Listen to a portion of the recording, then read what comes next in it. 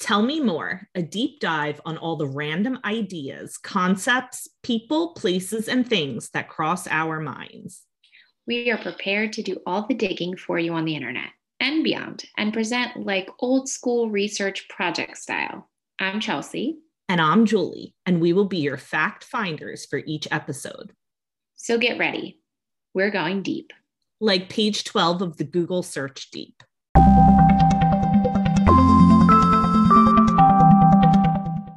Hey, Chelsea. Hey, Julie. How's it going?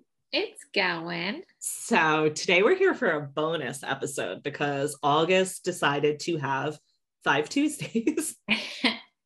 How dare you, August?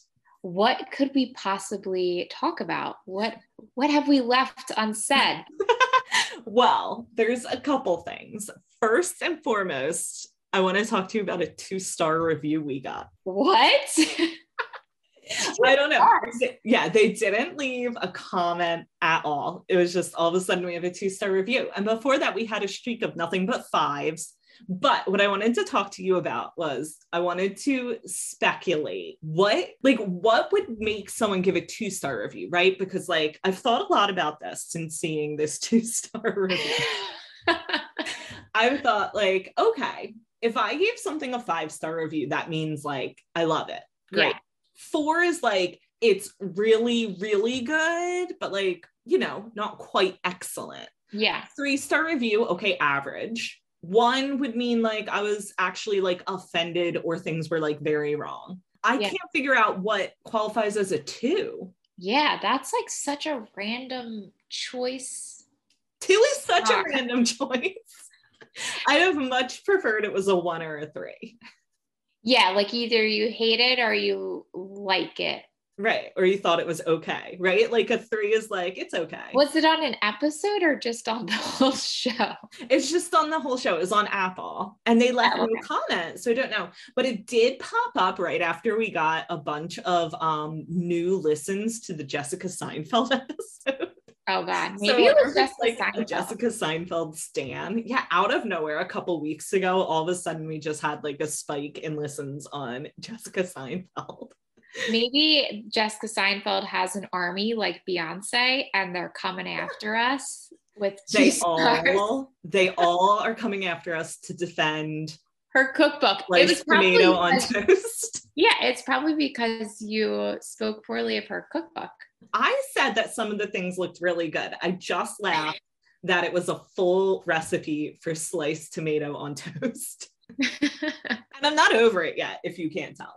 Yeah, we're gonna move on from the 2 stars. So that was my segue into asking people to rate and review the podcast. Oh, yes. Because it helps other people find us, but please give us friendly ratings. Or at least if you give a poor rating, I feel at least leave a comment. Yeah, let us know why. Feedback, right? Yeah, because if it's valid, if it's not just you guys suck, we could actually work on fixing it. Exactly. Let us know how to go from a 2 to a 5.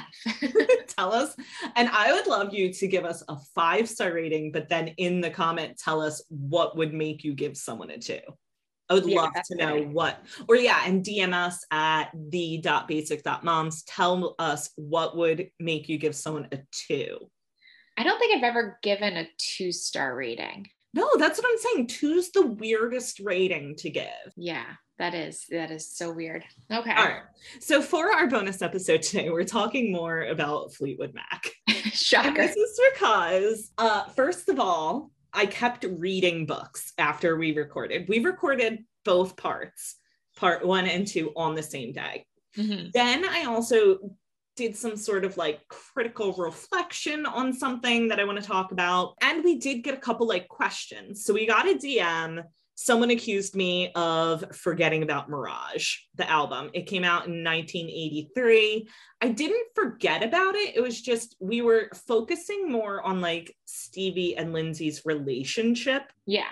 And we covered kind of up until 1980, because up until 1980, they were together every day of their lives. You know what I mean? They were teenagers and they were in bands together. Then they moved to LA together. They joined Fleetwood Mac together. And then Fleetwood Mac did those 3 albums kind of back to back. They did Fleetwood Mac, they did Rumors, and they did Tusk.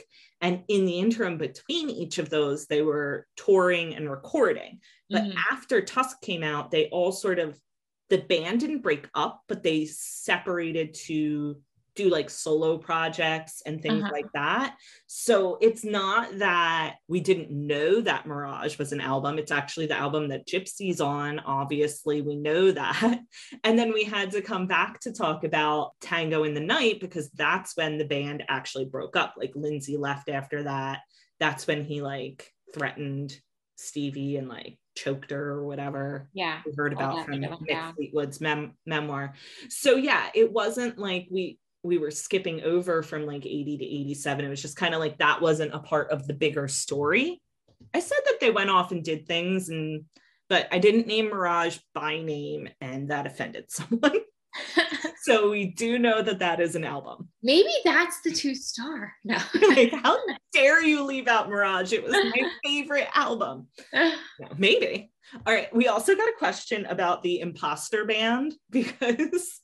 What do you mean the Imposter Band? Do you remember in the first part, we talked about how when the band kind of like quit before Stevie and Lindsay joined, they kind of were like, we got to stop this tour after they kicked out the guitarist for sleeping with Mick Fleetwood's wife. Oh, and yeah, then yeah, their yeah. like agent put together like a band of imposters. Yes. So someone was like, I need to know more about the band. So I've got a little bit more info about them. The band that the agent put together, they actually went on to form their own band called Stretch. Okay. And they did go on to have one hit in the UK called Why Did You Do It? Okay. So they didn't go too far. No, they didn't like become the next Fleetwood Mac.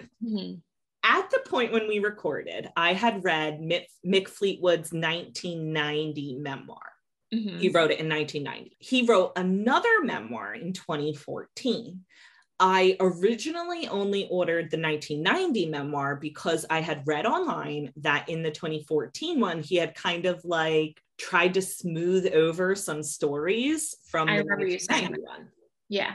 So I ended up reading the 2014 one, and he really did. There were 3 stories in it that he either completely left out or completely changed in the 2014 memoir. And I want to talk about those. So the first one is his second wife, Sarah. And the funny thing about this is after we recorded the first 2 parts, you and me and Heather, well, no, you kind of went to bed, but me and Heather stayed up and we were texting, and Heather was asking me about Sarah.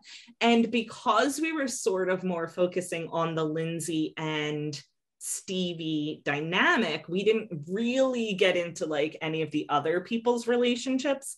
But so when Mick and Stevie were having their affair, like while they were still carrying it on, there was a Halloween party at Lindsay and his girlfriend Carol Ann's house. And Stevie brought her friend Sarah with her. And at this party, Sarah and Mick like made eye contact and then maybe chatted a little bit. And then maybe after that, he put out some feelers to find out like what Sarah's situation was. Mind you, he's still sleeping with Stevie. And then he finds out that Sarah is married to this man named Jim. I don't know how to pronounce things. Recor. And he's a music producer, but he finds out that they're not very happy. So he starts hanging out with Sarah, and it's so bizarre. He tells the full story in the 1990 memoir, but leaves it out entirely in the 2014 memoir. But the gist of it is kind of like he picked her up one day. They decided they wanted to be together. So he like drove her back to her house that she lived in with her husband. Him and the husband sort of like shook hands and exchanged property, and she like lived with Mick from then on. That's bizarre. So wait, so Sarah, because I kind of remember you guys talking about this. Sarah was, when you're connecting Daisy Jones and the Six, Sarah was supposed to be her friend Daisy's friend, right? Well, so I don't know. So she had two close friends. She had a friend named Robin, and then she had this friend named Sarah. I think that Robin is probably more like the Simone character. Robin's the one who died, and then Stevie married her husband. Yes. Okay. Sarah is another friend of Stevie's who, while Mick and so Stevie apparently like found out about the exchange because Jim, Sarah's husband, called Stevie and was like, hey, Sarah moved out of my house and lives with Mick Fleetwood now. And Stevie was like, I thought I was banging Mick. Like, that is so bizarre. Like, so wild, right? Yeah. Now, he also so when he wrote the book in 1990, he's still married to Sarah. Okay. He wrote the book in 2014. He's actually married to his third wife at that point, who he's now divorced from her too. Okay. But in the 2014 memoir, he also goes on and on about Sarah being like an alcoholic and having problems that he did not mention at all in the 1991 because they were still happily married. Huh. Okay, another wild story from Mick's memoir that doesn't make it into the second memoir is that he got catfished in the early 80s. What does that look like in the early 80s? In the early 80s, it's right, because normally you think of catfishing online. So apparently back then you could just like call people's hotel rooms. So someone gets through to his hotel room, tells him this whole story about how they're like, you know, a young singer, big fan. He ends up like leaving her tickets at like the show that night. Backstage passes. The backstage passes get picked up by like a group of kids, and they're like, oh no, she just, you know, she's not feeling good, she couldn't make it today. I believe she even like sung to him on the phone. They continue having a phone relationship to the point where he tells Sarah that he's fallen in love with this other person. He starts to get suspicious. This goes on for like a year and a half, this phone relationship while he's on tour. He leaves her tickets places. She never shows up. He starts to get suspicious. He has a private investigator look into it and finds out that it's like, he calls her the Blob, which is so inappropriate now, but I guess in 1990 you could. So she's overweight. She's like a housemaid, completely like in like her 50s, pretending to be this like young aspiring singer. That's like what she's really in her 50s housemaid. That's what really happened. That's not what but he didn't know. He was completely catfished. That's bizarre. Hysterical. But also that he and like the people around him let that happen.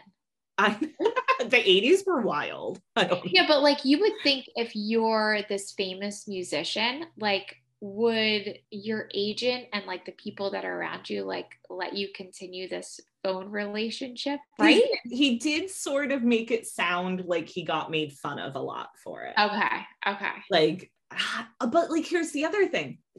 Like nobody knew that people did stuff like that, right? Because this was like pre-internet, so people had way less access to catfish people. And then there isn't an MTV show called Catfish, so in general people just don't know it's happening as much. Yeah, right? They're not like, am I being catfished? Well, and here's the other thing he said. She never asked him for money.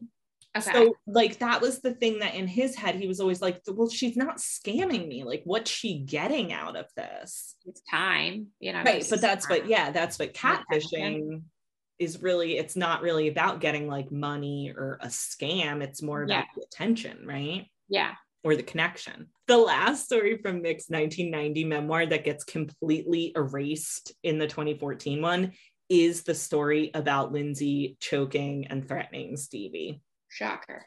Right, because you remember I told you that, and then there was like one single line that was like, but this wasn't the first time he hit her. None of that. It's completely just sort of like, yeah, we had a band meeting and there was an argument and then we were not a band anymore. And he does a lot of like butt kissing of Lindsay in the second memoir that he didn't really do in the first one. But timeline wise, in the first memoir, Lindsay's not in the band. In 1990, he's completely out of the band. He doesn't come back till 93 when they get together for the Bill Clinton tour. Yeah. But in 2014, he is an active member of the band and they're like working together regularly. You can't shit talk him. Yeah, he in the opposite direction talks about like what a musical genius he is, like all this stuff. Yeah, which was not fun to read. So question, between the two memoirs, is it basically just covering the same time period? I found his 2014 memoir really disappointing. I expected it to sort of be from the end of the one and like go really in depth on then the next, because what is that, 24 years? That's a lot of time. Yeah. And it's not. He covers the exact same stuff, but just like washes over some of the bad stuff. Yeah, a watered down version. And then it's only like the last like fifth of the book covers the last 25 years. Just like not what I was expecting. I would not recommend the 2014 book. Definitely, if you want to read a book, get the 1990 version. Also, are you paying for all of these books? Are you getting them from your library? I paid for them all. Okay. So here's some just other random Fleetwood Mac facts. Like I said, we didn't totally go into the dating lives of the other members of the band, but Christine McVie dated Dennis Wilson, who was the drummer for the Beach Boys, you know, like the Beach Boys, Brian Wilson, Carl Wilson, Dennis Wilson, Mike Love. He's wild. So information about Christine and Dennis's relationship came largely from Lindsay's girlfriend's memoir. Her name's Carol Ann Harris. She wrote a book called Storms, My Life with Fleetwood Mac and Lindsey Buckingham. Okay. We're going to talk about her book in a little bit, but a lot of the information about Christine and Dennis Wilson came from that memoir. But Dennis Wilson, so he got famous as like a teenager. He became horribly addicted to drugs. He has like multiple wives and children. He marries the same person twice at one point. He hates his cousin Mike Love, who's also in the Beach Boys. Carol Ann tells a really funny story about him just like punching him in the face one time. What?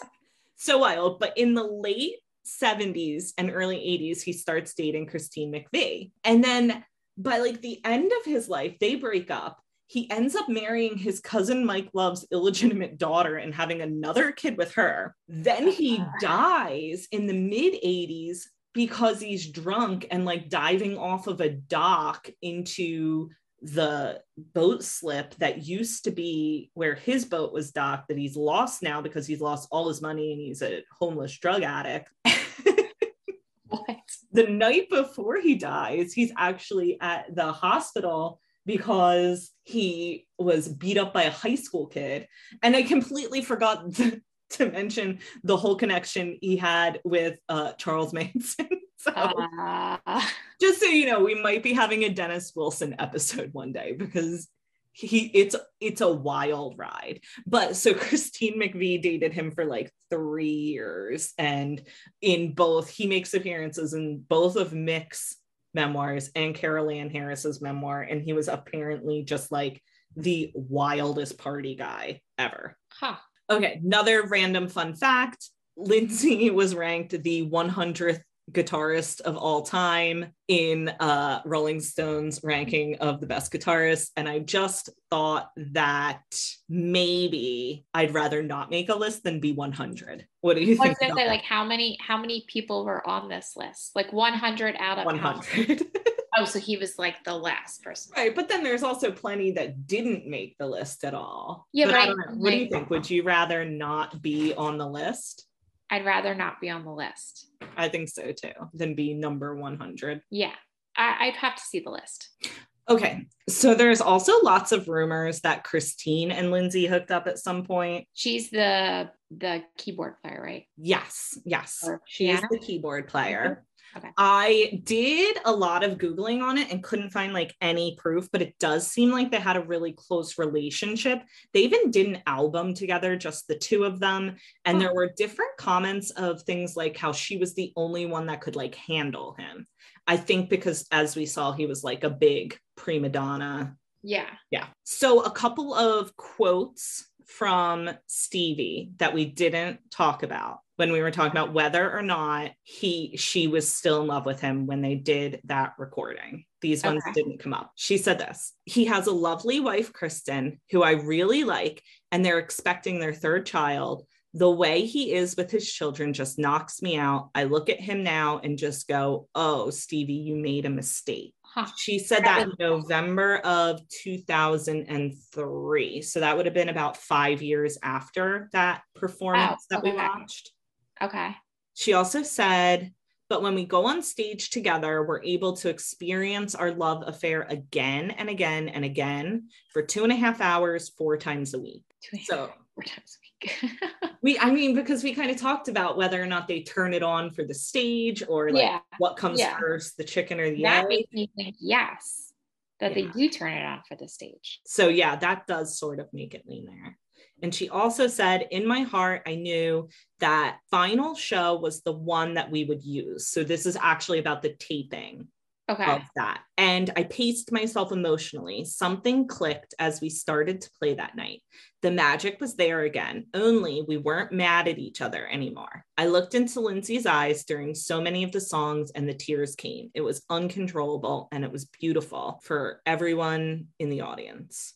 So that's actually a quote she made about the taping. Yeah. So, what do you think? You think it was all? I think their relationship is like every other person's relationship. And I don't want to put that in a way like everyone experiences domestic violence in their relationship, but in the regard of sometimes you can look back and only think of like the good things and think of, oh my God, we had such a great time here and there. And then when you get back together, you're like, oh, this is great. And then all the other crap starts coming back and you're like, this isn't great. This is why we broke up. You know what I mean? Like I kind of see it like that. Like they're kind of in that place now, or, when she made those statements 5 years after the recording, where like them looking back, like now they're just like thinking about the good times and only reflecting on that. Yeah, you like romanticize it. Exactly. But then when you go on tour together again, you probably remember all the things that didn't work. You're like, and this is why we broke up,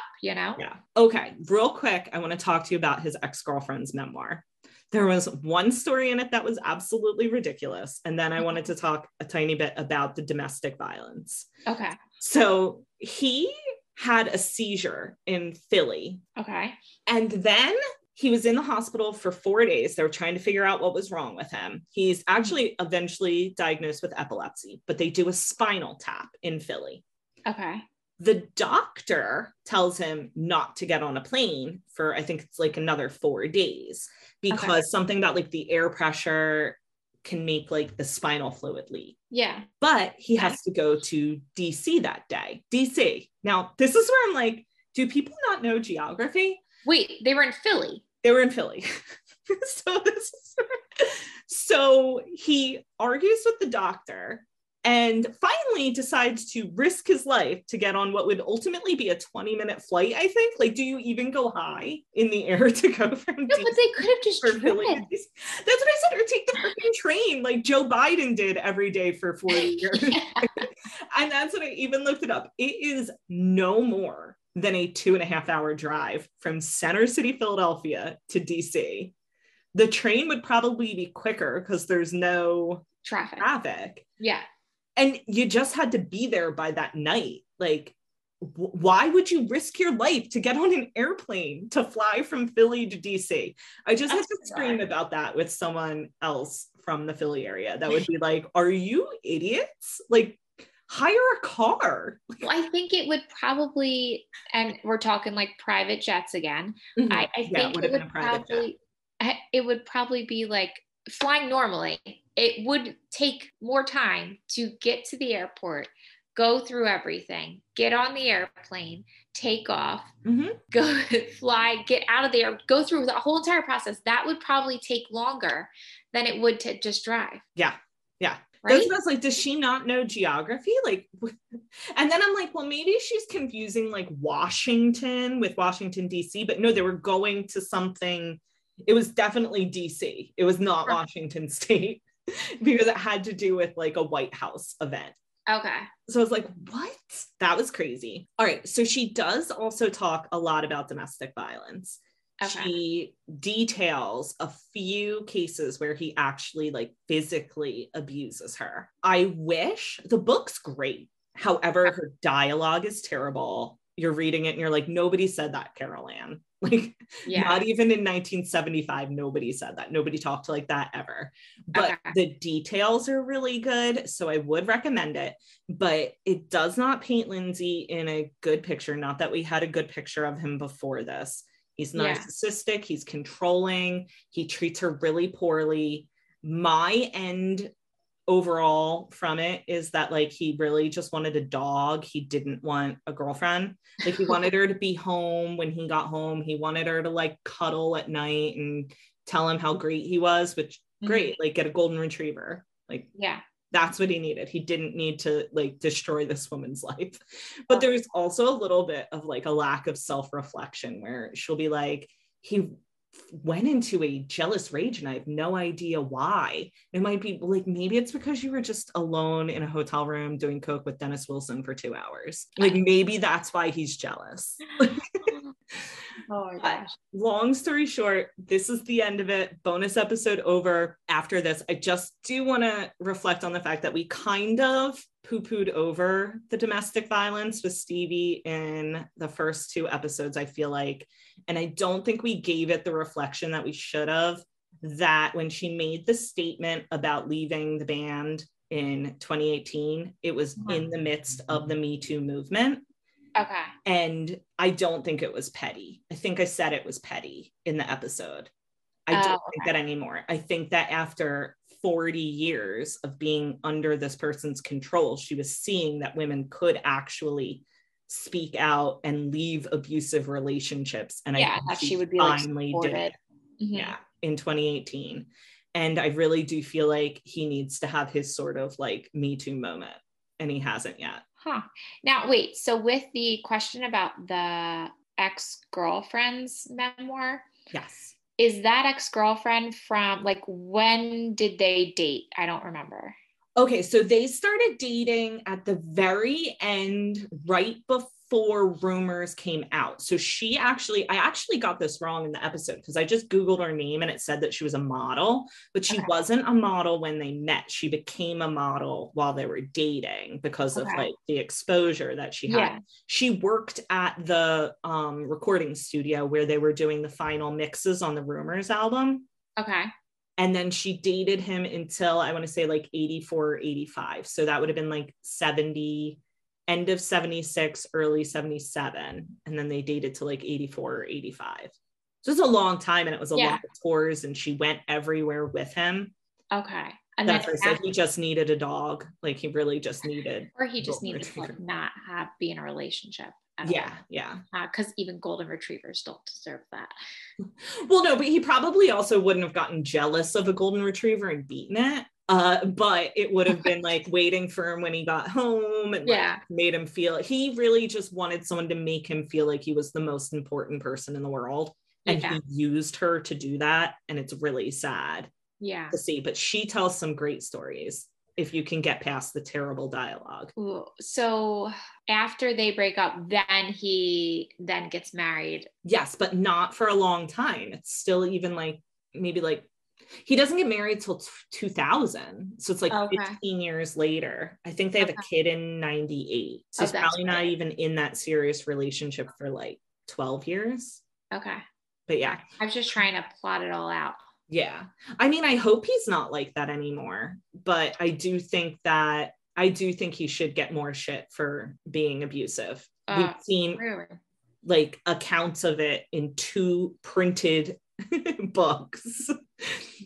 And he knows that it's out there, because I'm pretty positive when anyone writes anything, about someone, like they have to, like they notify them. Right. And if it were untrue, he could sue, right? He could dispute it. He could make them not use his name. So right. Well, that was everything to catch up on. Like I said, I did want to sort of apologize for saying that she made it like it's him or me. Like, no, she was an abused woman for many, many years, and she had every right at that point, with support of other women behind her, to extract herself from that situation. Okay. Would you say that you are a Fleetwood Mac super fan? I would say that I am now, yes. I would agree. Or at least call you like a Fleetwood Mac historian. I wish. I don't think we're that. Well, now I have something to aspire to. Yeah, you could put that on your resume.